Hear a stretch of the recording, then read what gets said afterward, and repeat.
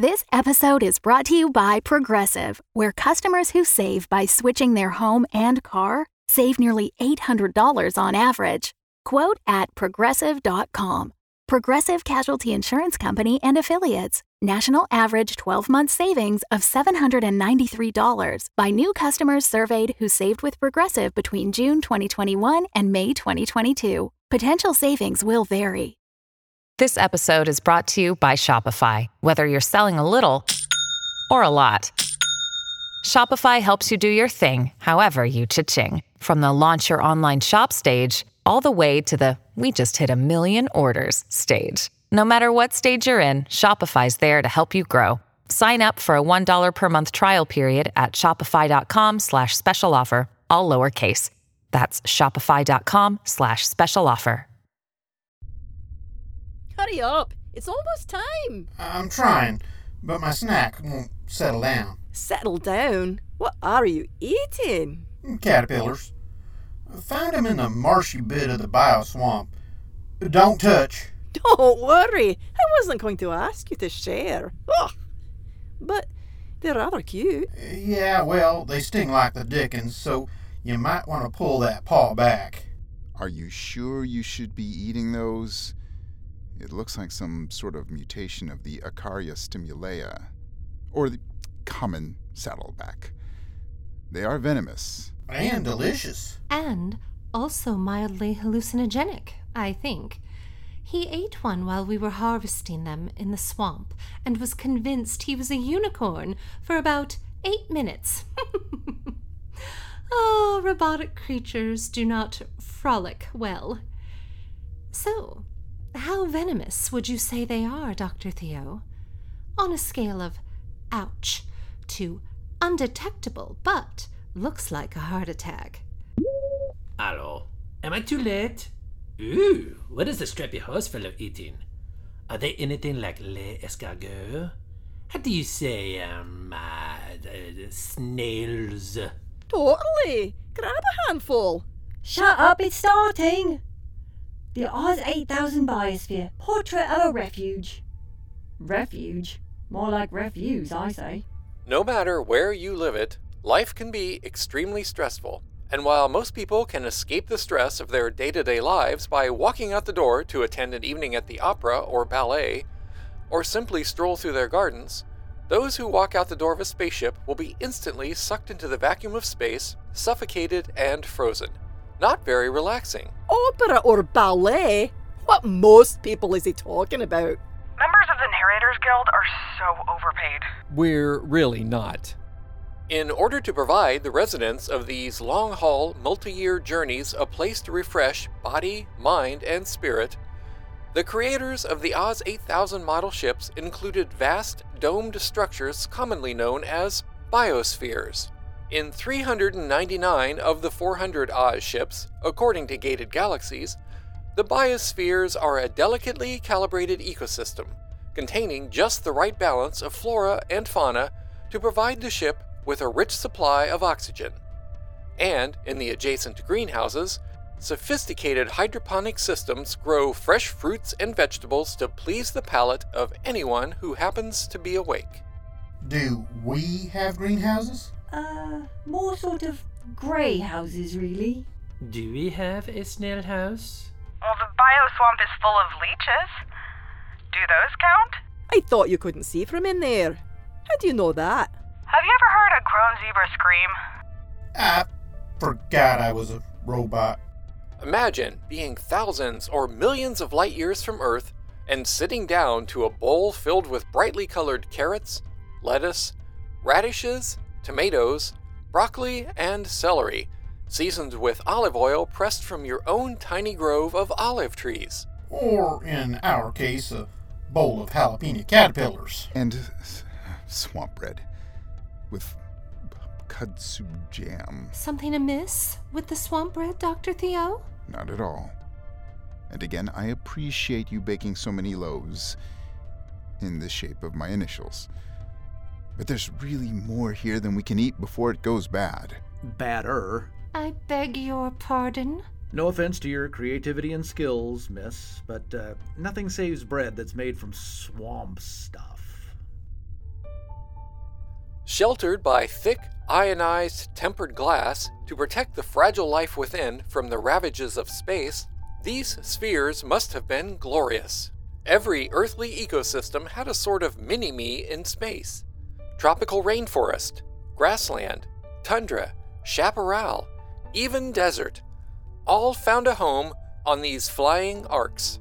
Oh, that's pretty. Too bad you can't see these artist renderings, Julie. Oh, well, I'm watching it down here, actually. I'm sitting in a tree just outside the entertainment room, and they've got it playing on the mega screen. I'm pretty sure Tiberius thinks he's in an episode of Mystery Science Theater 44,000. Sadly, we must assume all those magnificent spheres perished, as, one by one, the Oz ships failed under mysterious circumstances, entirely caused by their onboard crews or natural disaster wholly unrelated to Gated Galaxies or its subsidiaries, officers, or agents. G2 accepts no responsibility or liability for loss of liberty, limb, or life due to incorrect use of machinery, gross negligence, intentional or reckless misconduct. By simply existing, you acknowledge that life is inherently dangerous and often fatal and absolve Gated Galaxies of any and all injury you may incur whilst voluntarily engaging in the hazardous activity known as living. So faulty parrots, no user manuals, and a giant bomb on board can't be held against them. Is that what we're saying? Oh, crappy captains. Aye, speaking of, where's ours? What did I miss?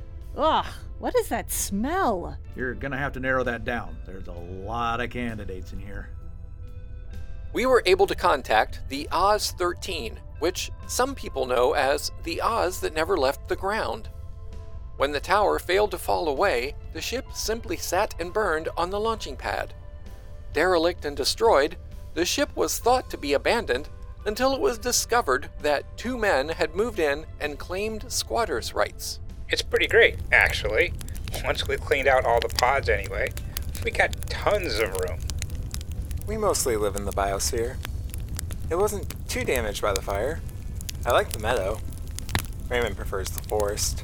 What do you eat, and where are your pants? I don't really like pants. Yeah, it's really better not to ask him about pants. Right now we're living off of the ship stores, mostly campfire food like beans and s'mores.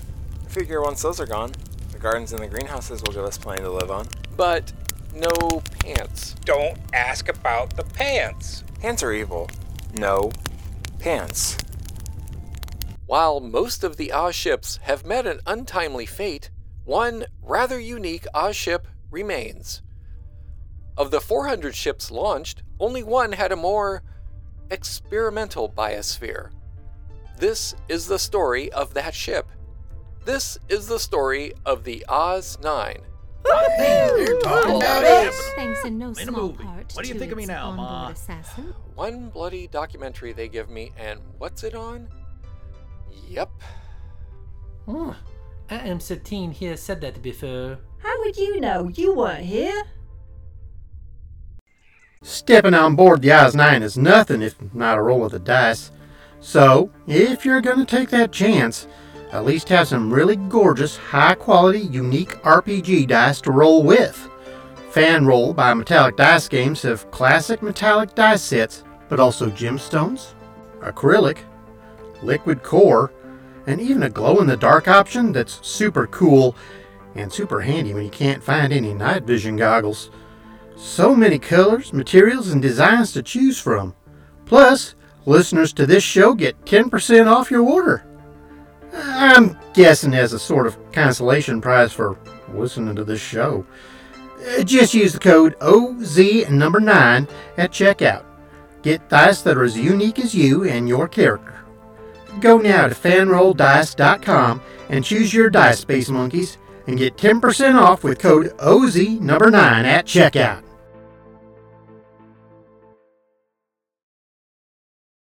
This episode is brought to you by Shaker and Spoon.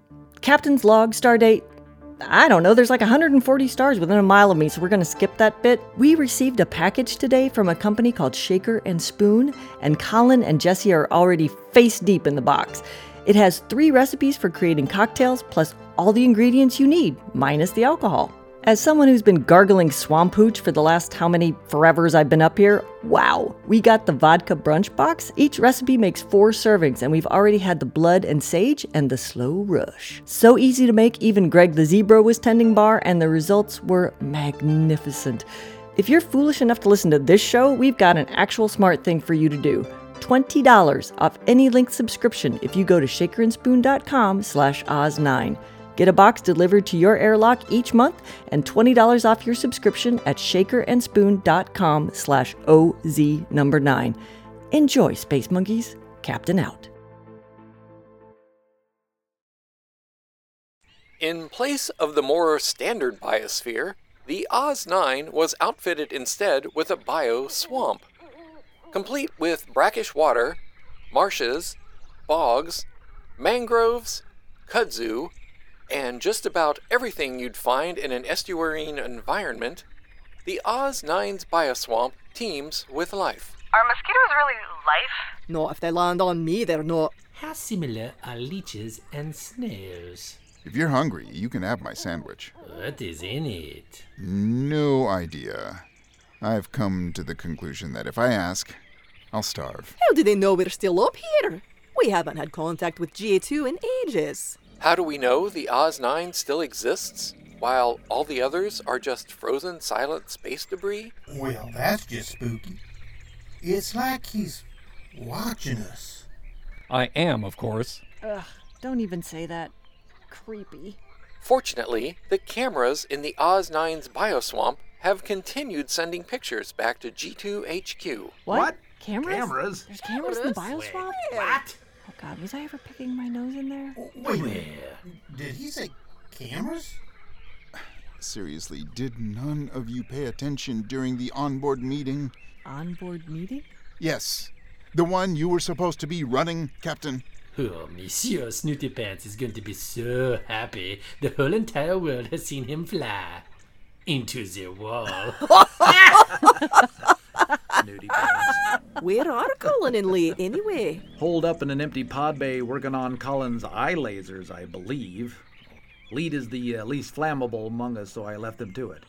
Let's take a closer look at some of the more colorful inhabitants of the Oz9 bioswamp. Oh, let's not. Unfortunately, the audio from the bioswamp is pretty patchy, so we may not be able to hear everything. That's just lazy editing. The snowy white egret of Earth is a type of heron that develops a cascade of fine plumage during mating season. Unlike their terrestrial cousins, whose diet consists mainly of fish and rodents, the Oz9 egrets are great savage beasts who have perhaps more in common with their distant pterodactyl relatives than the modern egret. With tusks, razor-sharp talons, and wingspans in excess of 3 meters or 9 feet, they hunt in flocks, herding their prey off cliffs or into the swirling pools of the swamp to drown. Good Lord, am I reading that right? Tusks? Ooh, at last the good bits. You really are just a bloodthirsty bugger, aren't ya? Aww, merci. Let's watch as this smaller flock chooses its prey. Rooting around in the bog, there's a herd of wild boar that, according to G2's astrolimnologist, Dr. Charles Tuckett, were somehow accidentally introduced into the Oz9 bioswamp. Instead of choosing the smaller, weaker members of the herd, these egrets like a challenge. They've chosen to go after the herd's matriarch, the largest and fiercest of the group. Oh, I can't watch. Says the captain. Having chosen their prey, the egrets begin to circle, lower and lower. Now they're hunting and just about killing. Eating. Dr. Charles Tuckett, G2 astrolimnologist. It's also a chance to show off their hunting prowess to other egrets. Because, showing off and all, because what you're seeing, it's part strategy. It's part mating ritual. And, sometimes a few of them will skip dinner. Go straight to dessert. You know what I mean. Feathers in a frenzy, the flock becomes more and more agitated. They swoop, dive, and spiral, banging their venomous tusks together. Good grief, this is ridiculous. Venomous? Yet another venomous thing. Goodness, we really are in Oz. How delightful. Yeah, that tusk business they're doing there, it's part of the mating dance, as far as we can tell. I know, I ain't getting close. Intent on driving their chosen target into the swamp to drown, or perhaps into the bog to get stuck in the quicksand. There's quicksand in there. And some mud pots. Stuff bubbles up to the surface from time to time. Found a couple of nice shirts in there. Oh, I don't want to see this part. Poor piggy. Perhaps we can make BLTs? Boiled lettuce and tomato? You know, I think this is happening now. Having melded into a giant swarm acting with a single mind, a single purpose, the egrets are unstoppable. The massive sow has been separated from her herd and is desperately searching for cover. But you know, it's all instinct and prey drive now. Them egrets is formidable. But don't count out that sow there. There's a reason that she's in charge, that she's the big boss here. A strange rustling in the nearby foliage catches her attention. Could this be the help she so urgently needs? Speaking of the foliage, we had the chance to talk with botanist Dr. Ben Marshall about the plant life that was chosen to journey to a new planet aboard the Oz-9. No? Oh, crap! I didn't know about this. Ben doesn't even know an Oxalis triangulate is from an oak tree. Good one. Oxalis. Nerd humor. Can you be more specific, Dr. Marshall? Why exactly did you land on this combination of flora? We wanted symbiosis, also spontaneous foliation. That's the technical term for a really thick cover of leaves to protect against solar radiation and give the critters something to hide under.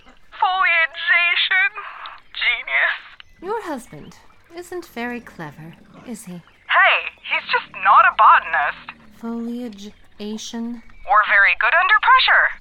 Well, he is a very handsome fellow, your husband. Ugh, needs a mustache, though. No. Did I mention that this is actually happening right now in the bioswamp? Anybody? Thank you for your input, Dr. Marshall. Clearly, you have a bright future as a public speaker. Okay. Oh, good snark. What is in them bushes? The egrets are now in attack formation, wingtip to wingtip. Surely the most terrifying sight in the swamp. And what the fuck is that? Something has just come crashing out of the bog. The egrets have reversed their attack formation and are scrambling to stay out of reach. And the boar is running for her very life back towards her herd. It's all tail and teeth. And what is that thing? Well, I'll be damned. Fat Albert made it. Damn. Looks like I owe Jimmy $20. I can't believe it. You put an alligator aboard a spaceship on purpose. That there? That's Fat Albert. We scooped him up from my cousin's outdoor bathtubs, took him on board as a joke. Yeah, you weren't no bigger than Tadpole, but wow, ooh, look at him now. Hey, don't look at me like that. No one thought he'd survive the launch, much less turn into that monster there. Ooh, oh boy.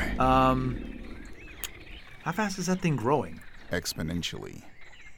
It's a good thing we have the mold to keep it calm.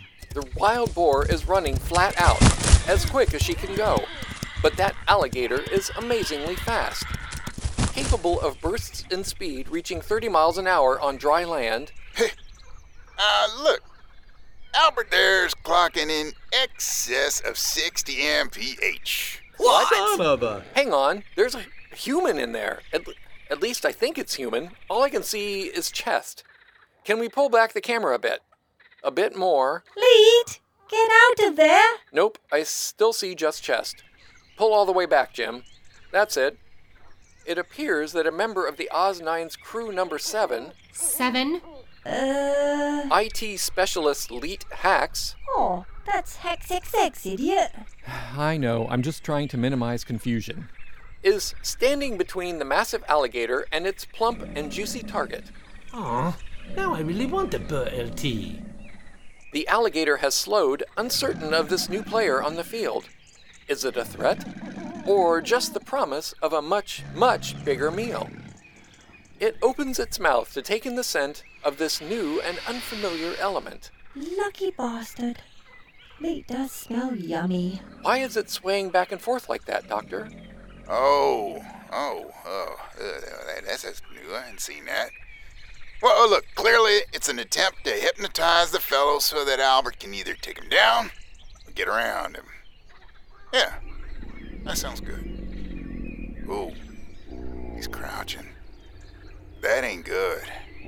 The alligator has now assumed a standard readiness pose, signaling his intention to strike. Mr. Hacks isn't moving, though. It's becoming a battle of wills. Who will blink first? You're joking. That beast weighs easily 3/4 of a ton, probably more than that. Blink, you idiot. Blink! Oi! Who's he calling an idiot?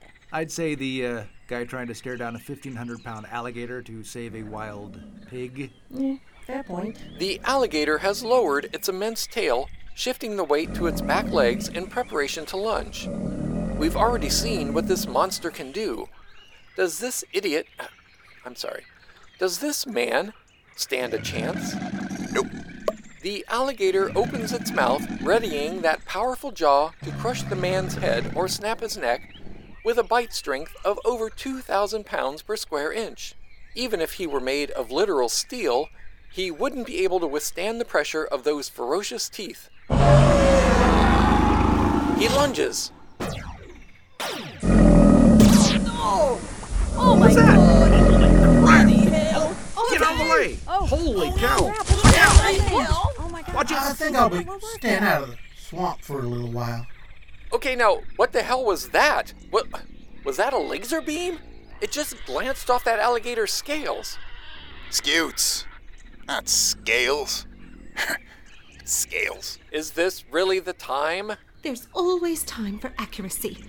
Good for you, Dr. Charles. But boy, Albert did not like that. He's heading back for the underbrush in a hurry, and the boar is nowhere to be seen. But what fired the shot? It looked like a human being flying. Surely that's impossible. Dr. Marshall, your thoughts? Oh yeah, that's a drone. We put drones on the Oz-9 so we could have some control in the bioswamp. I guess someone on the ship thought it'd be funny to dress it up like a person. I'm actually controlling it from my phone. Watch this. Nothing happened. Still nothing. Nothing. Are you sure you're controlling the lasers? Dude, do you know how far away that ship is? Give it a minute. Colin, fire your lasers, please. Quickly. Doesn't really matter where, just not at Leet. There, see? Totally me. Not some human with mysterious superpowers. That's my boy. Well, that is a relief. That's all we have time for. Please join us again next week when Narrator 2... Woohoo! Narrator 2. That's me. ...gets to narrate an utterly sensible documentary on the defense mechanisms of coral. Bastard. Well, there it was. My great opportunity to impress the heads at BBC. And what was I documenting? Idiots in a swamp. Swamp idiots. Well, if you enjoyed this, please feel free to review it. Maybe someone at the BBC will see it. Someday. You've been listening to Bonnie Brantley as Jessie, Eric Perry as Joe, Aaron Clark as Le Bichon Frise and Ben, David S. Deere as Dr. Theo Brome and Dr. Charles Tuckett, June Clark Eubanks as the Albatross, Kevin Hall as Greg, Erie Alexander as Julie, Shannon Perry as Olivia and Madeline, Raymond Morse as Raymond, Jordash Richardson as No Pants Guy, Kyle Jones as Narrator 2, and me, Richard Nadolny, as your narrator. Our music is composed and performed by John Faley. Our artwork is by Lucas Elliott. Oz 9 is written and produced by Shannon Perry. Thanks for hanging with us through our between-season hiatus. If you'd like to support the show and earn our everlasting gratitude, you can find us at patreon.com/Oz9podcast, all one word. We have some fun goodies to share, including an upcoming by invitation only live read-through on Zoom. Season 3 starts July 19th. Till next time, Space Monkeys, narrator out. The Fable and Folly Network, where fiction producers flourish. If you're looking for a podcast adventure, check out Dumb Dumbs and Dragons, a podcast where improvisers and comedians who've never role-played before journey into the world of Dungeons & Dragons. Dumb Dumbs and Dragons has been featured on the official Dungeons & Dragons podcast, ranked number 2 of all fiction podcasts in America, and has been downloaded more than 4 million times. Dumb Dumbs and Dragons can be discovered anywhere hilarious podcasts can be found. It's like Lord of the Rings, if everyone was an idiot.